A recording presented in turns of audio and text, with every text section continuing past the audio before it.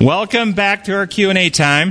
First question says, design law is quite apparent on planet Earth. It explains a great deal about our lives. But beyond us, out in space, there seems to be random acts of nature that defy order. Meteors crashing, asteroids threatening our extinction, stars exploding, black holes, and on and on. These events appear to be without design of a loving God. So my first comment is, all of these are happening in harmony with the laws of gravity and magnetism and electricity and anything we observe like that are inanimate, non-sentient forces of nature, you could. So I would suggest a couple things. We don't know enough about how the rest of the universe functions to be able to interpret that. And secondly, there's no evidence that any sentient beings are being damaged or harmed in that process. And so I don't have a problem with those things at this point in time. I have to have more evidence to be able to make a conclusion about that. See, previous I said, so the question is why such randomness of destruction in the universe beyond Earth? I just commented to that. Also, given the speed of light and the turn of light years of distance and space that we can observe, do you believe that other inhabitants of the heaven are living on a different plane? And this is, of course, speculation.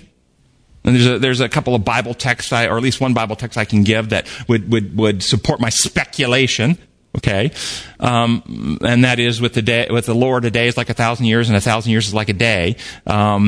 So my personal speculation is that after Adam and Eve sinned, the planet Earth and what we are able to interact with is put in some type of a time dilation field, in which time passes at a different rate here on Earth than it does in heaven.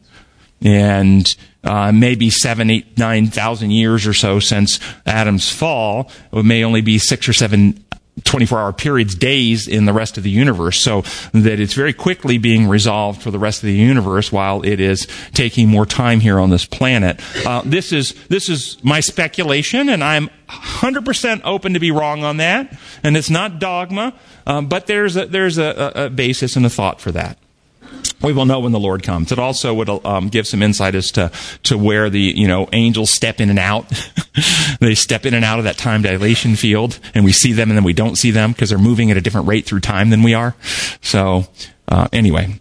The next question. In the end times, we are told to come out of Babylon, my people. Satan's claims to own this world. Imperial law is commonly known as civil or legal law. And we can trace it back to Cain, the first city, through Babylon, pagan emperors down through Rome, ancient and religious Vatican, empires and its law, continuing to today, governments and so forth. Wouldn't it make sense to remove one's allegiance or citizenship from a fraudulent government if we want to align ourselves with God's government rather than the imperial citizenship? So my question is, could removing oneself from the citizenship vessel, taking a stand as a living man or woman under common law rather than being considered a thing or chattel of a corrupt government to be part of the could that be part of coming out of Babylon? So, I think they're saying, should we renounce our legal citizenships in governments in order to come out of Babylon and just live under what is known as common law rather than any state or societal law? And my view is that the idea of that we are in the world but not of it has to do with identity, heart, values, not legal status. Paul was the champion of the Protestant, the Christian movement, and he did not renounce his Roman citizenship. At one point, he utilized his Roman citizenship for a particular cause and action. And so I don't think it's necessary to renounce a civil citizenship in order to, but it is necessary to have your heart circumcised away so that your allegiances and loyalties are not to human governments. Your allegiances and loyalties, you identify as, I am a son of the Most High. I'm a daughter of the Most High. I'm a member of a different kingdom than this kingdom, while you still recognize on earth that you're part of whatever nation you're a part of. That's my view on that. A separate question. The words war between God and Satan, the great controversy, battle between Christ and Satan, to me, these imply that like with any battle, there are soldiers on each side causing death and fighting. That's to me a contradiction and is used so often. However, it doesn't appear to be true reflection of God as a God of love. How else can we express this more fully? I think this is part of the limitation of human language. In the Bible, in Revelation, the word that's, there's war in heaven is polemo, from where we get polemic, and it was a war of words or war of ideas. Satan did not pick up a lightsaber and start trying to, hack away angels' heads or something in heaven. That's not how the war unfolded. It was a war of words or ideas. He's the father of lies, and this is, unless the Bible says that we live in the world, we don't wage wars the world does. The weapons we use are not the weapons of the world. On the contrary, they have divine power to demolish strongholds, and we demolish every argument and pretension that sets itself up against the knowledge of God and take captive every thought. So yes, this idea of war can make us think of human types of actions, but the Bible uses the same language because it is a war, and it's a life and death war, an eternal life and death war, but the weapons are not physical weapons. They're weapons of truth, love, freedom, weapons of God's character, methods, and principles against the methods and principles that are to operate in our hearts and minds, ultimately winning us to loyalty to one side or the other. And everyone will be marked as loyal to one side or the other. The Bible calls it the seal of God in the forehead for the righteous, the mark of the beast in the forehead or the hand of the wicked. But everyone identifies with one of two systems and solidifies their heart and mind and character by the methods that they practice and who they trust and who they become like. So, it is a war. I don't know of any better words to use than that because it is life and death circumstances. But it's very well said that we need to be careful not to be drawn into thinking, because this is part of the King of the North coming. The King of the North coming is if you remember, King of the South represents godlessness, Egypt, who is God that I should know him. King of the North, Babylon and Rome, religious imperialism. Beautiful land is in the middle. Okay, and the King of the South pushes against the King of the North, and the King of the North storms out against him, and then Michael stands up, and the prince comes. And so we're seeing right now all this leftism, godlessness, communism, all this stuff. That's King of the South attacking, and you're seeing, and the King of the North is about to storm out. That's going to be religious imperialism. That's going to be a bunch of people claiming to advance the principles of Jesus or Christianity or God, but they're going to use the same coercive methods of the world, and it's going to be real important that we don't buy into waging war the way the world does, that we wage the war the way Jesus waged the war, and you look at his life and how he dealt with it. Okay. Thank you for the great work you're doing. My question is, what is the difference when the Bible talks about the heart and mind? Is there a difference between the two, or are they the same? And is there such thing as a subconscious mind? So subconscious mind, I'll answer that one first. Yeah, the subconscious mind is all the activities outside of your awareness. Okay? So you can't consciously be right now aware of everything that you know in your head. Okay? So there is a subconscious mind going on. Yes, there is. And it's all the other processes. Some people call it left brain is conscious, right brain is unconscious. They'll say right brain works at a higher pulses per second than left brain does. And so right brain, you can become aware of something before you're consciously aware of it. Your individuality, your consciousness rides in the left side of your head. Left brain, where your connection and awareness of things happening in your environment often is in right side. So people talk about their tuition or their gut feeling. I just feel something's off here. Okay? This is their right brain picking up on something that their left brain hasn't yet registered and made conscious yet. Okay? And so until their left brain registers, it's unconscious. So yes, there's something unconscious, and we can identify that in a lot of different ways. Back to the other question, heart, mind, though. Well, it depends. Sometimes they're used interchangeably. Sometimes they mean different things. So, create in me a clean heart, O God, and renew a right spirit within me. As a man thinks in his heart, so is he. So the heart is thinking there. Okay, but the new covenant, I will write my law on your heart and mind. So the Bible actually sometimes uses it to mean the same thing, and it's very much because it's the language of us. And sometimes we use it that way. Okay? So the mind can be the thinking parts, the reasoning parts, the comprehending parts, the understanding parts, whereas the heart are the feeling and compassion parts. And so when we're truly converted, this is being so settled in the truth both intellectually and spiritually that you cannot be moved. Okay? So this would be understanding and also heart devotion toward. That would be the heart devotion, your inmost self, secret self's longings, desires, and preferences. That would be the heart. heart, okay? And so some people can have in their mind the truth, but their heart is still attached to other stuff. And that would be the split mind. They say, okay, on LGBTQ, in one of your wonderful seminars, you dealt with the LGBTQ issues. You have said, and I believe it is a good argument at the time, that one cannot give up a nature one does not possess. It's a little bit misquoted from what I said, but I understand what you're saying, referencing Romans chapters 1, 26, and 27. And then they quote Romans 20, and so we'll read it. It says, "For this reason God gave them up to vile passions, for even their women exchanged the natural use for what was against nature. Likewise, also the men leaving the natural use with women, burning lust for one another, men with men, committing what is shameful, and receiving in themselves the penalty of their error which was due," unquote. That was Romans 1, 26, 27. Firstly, does this mean that monogamous LGBTQ relations are not sinful, or have I overinterpreted what you meant? Secondly, I was recently part of a council on LGBTQ, and during my study of biblical material, I realized that the word nature in Romans 1, 26, 27 is not referring to what the individual possesses, but to rather God's created order, and that such acts were an act of rebellion against God's creation nature, that they gave sway to passions that went contrary to God's created intent, and thus they were sinful. If this is true, it seems that this would leave LGBTQ relations as sinful. What are your thoughts? Okay, who'd like to answer this for me? Well, first off, your parsing of the text misapplies what's actually said. I agree with your assessment of nature that is referring to God's created order. I agree with that. But then you apply it to the individuals and the Bible, the text that we read. Notice what the text said. They exchanged natural use for what is against nature. Okay? So the nature is God's design in Eden. They exchanged natural for that. So, again, the text is describing in context in Romans chapter 1, before you get to verse 26, he outlines a whole long list of what?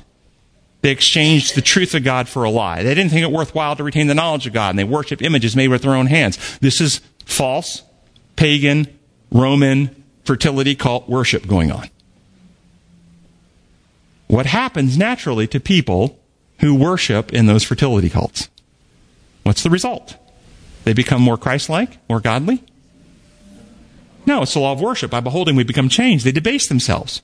And so they become inflamed with desires they didn't naturally have. And so they exchange their natural desires for unnatural ones.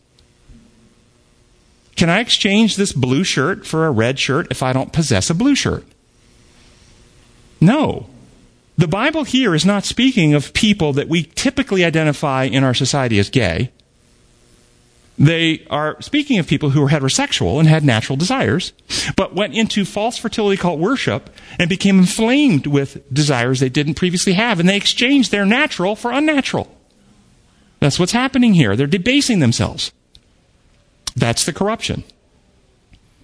We would still condemn that today. Metaphorically speaking, a child born blind, the blindness is a result of sin. There would be no blindness, there's no sin. Sin in the world. Who sinned that this man was born blind, him or his parents? Neither. So the blindness is a result of sin, but not an act of sin in the parties that are born blind. Somebody born gay, there would be no gayness if there wasn't sin in the world. But who sinned that this person was born gay? Him or his parents? Neither. But how about if we own a business, and some type of construction business, maybe an auto business, and we have our welders weld without eye protection? We don't give them any eye protection and make them weld. What's going to happen? They're going to blind them. We're going to blind them. And if we make them do that, or somehow seduce them or trick them into doing that, would that be something we should condemn people from doing? You shouldn't take people who have good vision and knowingly engage them in activities that will blind them. You shouldn't do that. That's wrong. That's damaging. Don't do it. This is what the Bible's talking about. Don't engage in activities that corrupt, that damage, that injure, that warp. Don't exchange the natural things God have given you for the unnatural. Okay? This is happening in our society, I will tell you today, in pornography. But it's also happening in an aggressive LGBTQ politic. The LGBT politic is aggressively trying to seduce heterosexual adolescents into same-sex relationships.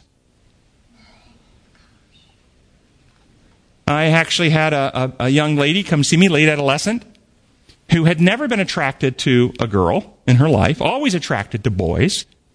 But in college, she was seduced.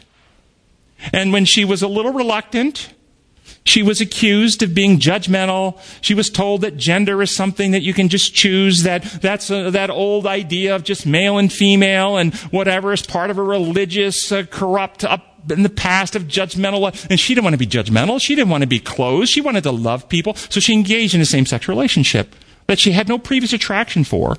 And she became quite depressed and suicidal, made a suicide attempt.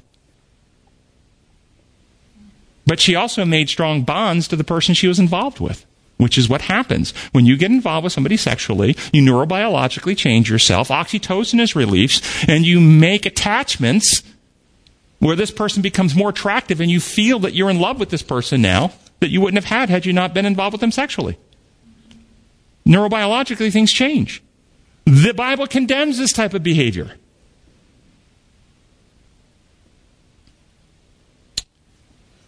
But the Bible is silent on people born with intersex condition, hermaphrodites, the Bible doesn't speak about.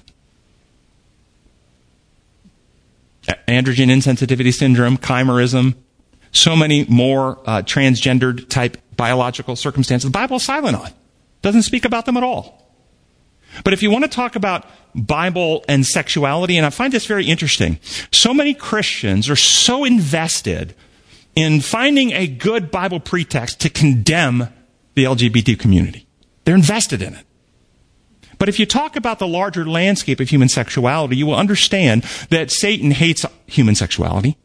He hates the procreative gift that God has given us. He wants to destroy that ability and destroy us through that ability. And he's always been attacking it in various ways. With polygamy. Polygamy wasn't part of God's natural order or design. And so if you want to use that same argument, well, doesn't it go against nature? How about headship theology? In God's original design in Eden, was Adam or Eve to rule over the other before sin? Ellen White's quite clear on this. She was taken from the side, not from the foot to be ruled over, not from the head to rule over, to be co-equals in authority in original design. It's against God's original nature for one member of the marriage to rule over another. That's because of sin. If we're going to make that argument, then we should argue against that. It's against his original nature. So is polygamy. It's against the original design. One man, one woman in union. Would you find David being condemned out of heaven for having more than one wife? His condemnation was for the betrayal. His conviction by Nathan was the betrayal and the murder, not to more than one wife he already had before that. How about Abraham? How about Jacob? Are they condemned? Do you find any condemnation? It's clearly against God's design, sexually. It's not what he designed. It's against his nature. They're not condemned. They're not barred from heaven. They don't have to make extra sacrifice to God to pay that sin. So I find it quite fascinating. I think the whole idea of human sexuality and the way Satan exploits it is to get Christians to be less than loving to other people who are struggling with sexual issues. I think we need to hold up the ideal. And I think my approach is to treat it just like blindness. If you had a child or an individual born blind, you would never condemn them for that. But you also wouldn't make the argument to tell everybody, well, because they have a seeing eye dog, the kids wouldn't go, hey, they get to bring their dog to church. Maybe I should go blind so I can have a dog too. You wouldn't look at it and say, that would be a cool thing to become. You would recognize it as something not to esteem and look up to, but you also would not judge it. You also wouldn't say to the blind person, hey, we know you were born blind, and we know you didn't choose this, and we don't condemn you for it, but we expect you to live like you can see. And that's what a lot of Christians do. We know that you weren't born gay. Didn't choose to be gay. We were born this way. And we know it's not your fault, but we expect you to live like you're heterosexual. I will tell you, the best approach is, judge not that you be not judged. Unless you're in there, every person has to decide in their own heart, in their relation with God, how they are to conduct their life. And for me, I tell parents who are struggling with kids along these issues to not focus on the behavior, focus on character development. Honesty, loyalty, faithfulness, fidelity, truthfulness, trustworthiness, character maturity. And focusing them on building that relation with Jesus Christ. If there's sin in their life, it is the Holy Spirit's job to convict them and deliver them, not yours. But if you begin being the judge and jury and condemning and behavioral modifier, you will alienate these people, and you will lose any opportunity to be a loving witness. So I don't do that. Okay, why is the law of worship, which is more than adequate, why is the law of worship, maybe I'm reading this wrong, why is the law of worship, which is more than adequate to make or keep us demonic? Oh, I see what they're saying. Okay, so if you worship the demonic, you'll become demonic. So why is the law of worship being demonic, able to make you demonic, and then why is the law of worship not sufficient to make us Christ-like, or is it? Well, it is actually part of the plan. By beholding, we become changed. The Scripture is very clear on that. Fix your eyes upon Christ, the author and finisher of your faith. Those who worship, it says in Hosea, they worshiped worthless idols and themselves became worthless. This is a law. We become like what we admire and worship. It is absolutely part of it. And so as we worship Christ, we surrender to Christ. And as we worship Him and esteem Him and value Him, we trust Him more. As we trust Him more, we experience more of His presence transforming us. It's part of the whole process. All right. Happy New Year. We have taught our children the healing message. Recently, we had to take away the cell phone from one of our teenage daughters for not cooperating with family needs. She said that we were implementing Satan's methods of coercion because the cell phone discipline was arbitrary and not natural consequences for her actions. I was stunned and did not know how to respond because I applaud her respond because I applaud her understanding. However, I was unsure how to respond. What would you say? It is quite straightforward, folks. Cell phone usage is not a God-given right or physiological need for health. It is a privilege. It is a privilege, like any other privilege, that is granted based on maturity and capacity to handle the privilege. Like driving a car, we don't let anyone drive a car. There must be some capacity and maturity of handling the vehicle, not driving drunk, and so forth and so on, etc. And so you simply say, of course. Cell phones are taken away from those who haven't demonstrated the maturity to handle the privilege of cell phone use. And the way we demonstrate maturity in this house is by fulfilling the responsibilities, age-appropriate responsibilities that are ours to fulfill. And if you can't fulfill those responsibilities, you're letting us know that you can't handle the privileges. And we'd love for you to have this back because we love it for you to. We love to give this to you and have it available for your use. But you'll need to fulfill the maturity level to handle the privilege. Yeah. So, and that's how you frame that. So, Ellen White recommends us to leave the cities when things get bad. Could this principle be interpreted to recommend to moving to Florida or South Dakota to try to preserve our freedoms? Yes. But only if you don't bring blue state voting with you. Oh, no, there's a reason why. There's a real. This is for anybody of eyes to see and ears to hear. Understand reality. It's reality, folks. God's government is the government of freedom. Satan's government is the government of coercion. When you take freedom, you destroy love. You destroy capacity for growth. You destroy individuality. And people who haven't yet surrendered their individuality, who still have an they want to flee. They want to flee that. They want to get their freedom. You can predict this all day long. You can also predict in this world of sin that the unconverted, carnal-hearted people will seek to take advantage of other people. You can predict it. As much as I can predict what will happen when I let go of this pen, it's going to fall. Selfish people will act selfishly. Only by grace of God do we have any capacity to love others and help others. And so when you defund the police, you can absolutely predict there's going to be more crime. It's completely predictable. Unlike the fantasy of, well, the police are the ones causing all the crime.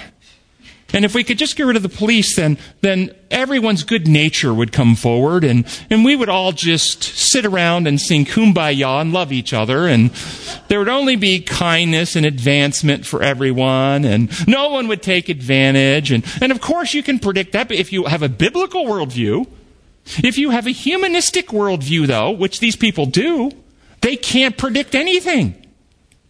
It's and they're mystified, but we predicted this over a year ago when they started talking this way. We told exactly what was going to happen.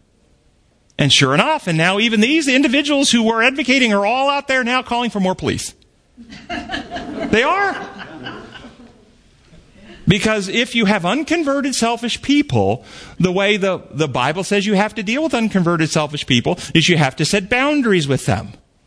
You have to enforce restraint upon them. They have to be restrained. And that's what the civil governments God allows to do, to create a certain order to restrain those who would abuse others. It doesn't convert them. It just limits the amount of damage they're able to do to themselves and other people. And so. Let's see. I know this would be a huge shift in belief, but do you think it would be possible that the reign of Christ has already happened and we are living at the time Satan is being loosed to deceive the nations? Revelation 20. There's an aspect that Christ, is reigning in heaven. There's a certain aspect of that. It's true.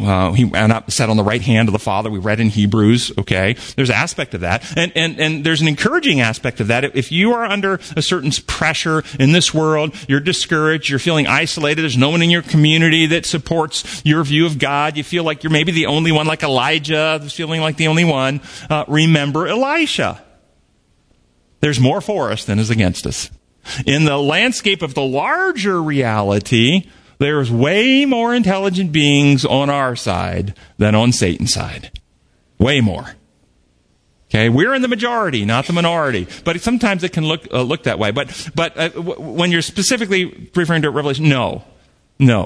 This time has not yet come. Probation is still being held back. Satan has not yet been given full authority on the earth to carry out his final deceptions and persecutions and to lead the nations in the formation of the Magog and so forth. That is coming. You can see it shaping up, but we're not quite there yet. The angel is still telling the angels, hold, for the people of God are not yet sealed in their forehead. That's why he's holding. That's the reason. Waiting for the righteous to be settled so they can't be moved. Let's see. The person's asked about Ananias, Sapphira, and Uzzah. Go to our website, type those in our search engine. I've written blogs on that, so I'm not going to answer that at the moment. When we accept Jesus into our heart, we become changed. Our motivations are changed, as you said. However, it takes time to develop perfect character.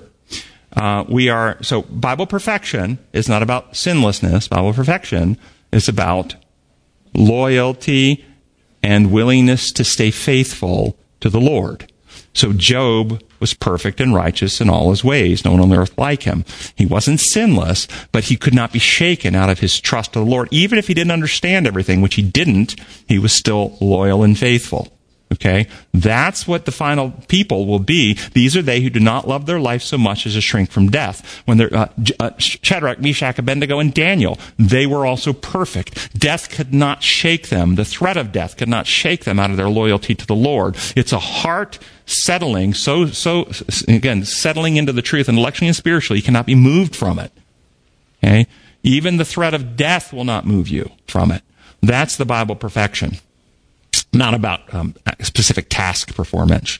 So let me see. I think this thing's jumping around on me. I think I'm losing my space or place. Okay. We are not instantly perfectly restored. I believe that some Ellen G. White Bible references of Jesus' robe of righteousness covering us may account for this period of time. because the reality is that we have made a choice for God. That we are. What's your view on this? No, my view on this is that as soon as you accept, my view is that as soon as you've accepted Jesus Christ as your Savior, your heart has been changed from the natural heart is enmity to God. The natural heart, enmity, does not trust. Abraham trusted God. That means his natural heart had changed from distrust to trust. After his heart had changed, God recognized the change. God recognized him as righteous. What does that mean? He's set right. That's what it means. Justification is setting that which is wrong or out of harmony. When you justify the margins on your document, you take what's out of order and you put it in order. The heart of the sinner distrusts God. When we are one to trust, the heart is set right with God. The rest of it is just the cleanup process. That's it. And all those who trust God and stay in trust with God, they grow in that trust. They're transformed in that trust. It's not about the residual symptoms remaining. Look at David, for instance, and many other Bible heroes. It is about the journey of that faith relationship. The covenant of grace is analogous to the covenant of marriage. He is the groom, we're the bride. And the covenant of marriage is loyalty, faithfulness, staying true to your partner.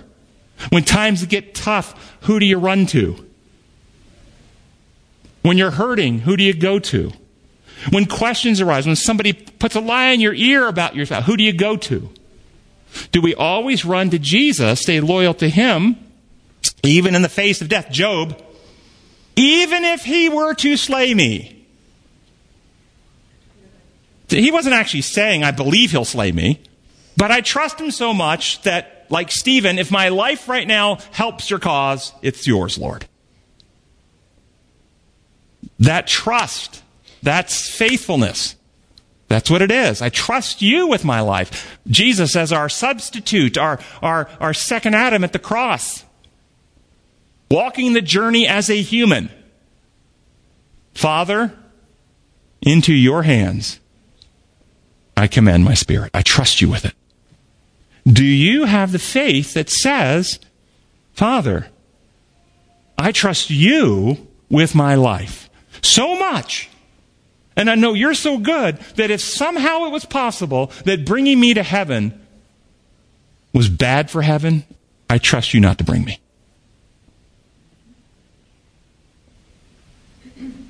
Do you trust him that much? Yes. Like with Abraham, he was set right, he got his mind right with God, and then he makes mistakes. Is it sort of like a temporary lapse in judgment, but he was still set right? I mean, No. It wasn't a temporary lapse. It was the healing process. So after he set right, he had neurobiological patterns, habit patterns, preconceived ideas, false conceptions, feelings, carnal temptations. All this stuff was still in him. And so after his heart, he's got a new heart. I desire to live perfectly righteous. And this is Romans 7. When you read Romans 7, the things that I want to do, I sometimes don't do, and the things that I don't do, that I really want to do. Okay? And so sometimes what happens is, because of our habit patterns, preconceived ideas, biological weaknesses, we will find ourselves in situations where we reflexively act and do things, and we go, oh, that's not the good I wanted to do. See, when you go, oh, that's not the good I wanted to do, that's your converted heart. Well, why did you do it? Because I have a neurobiology that isn't perfect. Okay? My neurobiology trips me up. I'm sick of it. Oh, who will save me from this biology of death? Okay? The Lord will. Okay? So there's no unconversion, reconversion going on. That's all penal legal stuff. Once you've had the heart change, you want to live free of all that stuff, and you strive in daily growth. But when those things come, you go to the Lord and say, Lord, here's another place that was just revealed to me. I didn't even see it. I was kind of blind to it. I need some help there. And what you find in the life of Abraham is how God helps him. He helps him by bringing him into circumstances where he has to face those insecurities and fears and make choices to either act to protect self or act to trust the Lord. And he ultimately overcame at Mount Moriah. That's when the Lord finally freed him of his own insecurities and fears, and he really became settled at that point when he trusted him with his son. And so the Lord, Ellen White writes, the Lord brings us over the same ground again and again until we gain the victory. Because God can't change our characters. He can't mature us, even though our hearts want to. He can't free us from those things unless we choose in real time Him over the temptation. And so a person with a porn addiction will be tempted to go look at porn again. And that's when they have to choose to engage Jesus and all the resources He's provided for them. And over the course of time, neurobiologically, what happens? The law of exertion. If you exercise the healthy, they grow stronger. And if you stop exercising something, if you don't use it, you actually prune back the neural circuits of old habits as you stop using them. That's what happens in our brains. All right, we're out of time. We've gone over about 7 minutes, so I'll pick up any other questions next week. Gracious Father in heaven, we thank you so much for your love, and we thank you for the truths that you've given us, and we pray that we can continue to grow in the faith journey, that we can become more like you, beholding you ever more clearly, and being effective agents for you in this world. We pray in your holy name. Amen.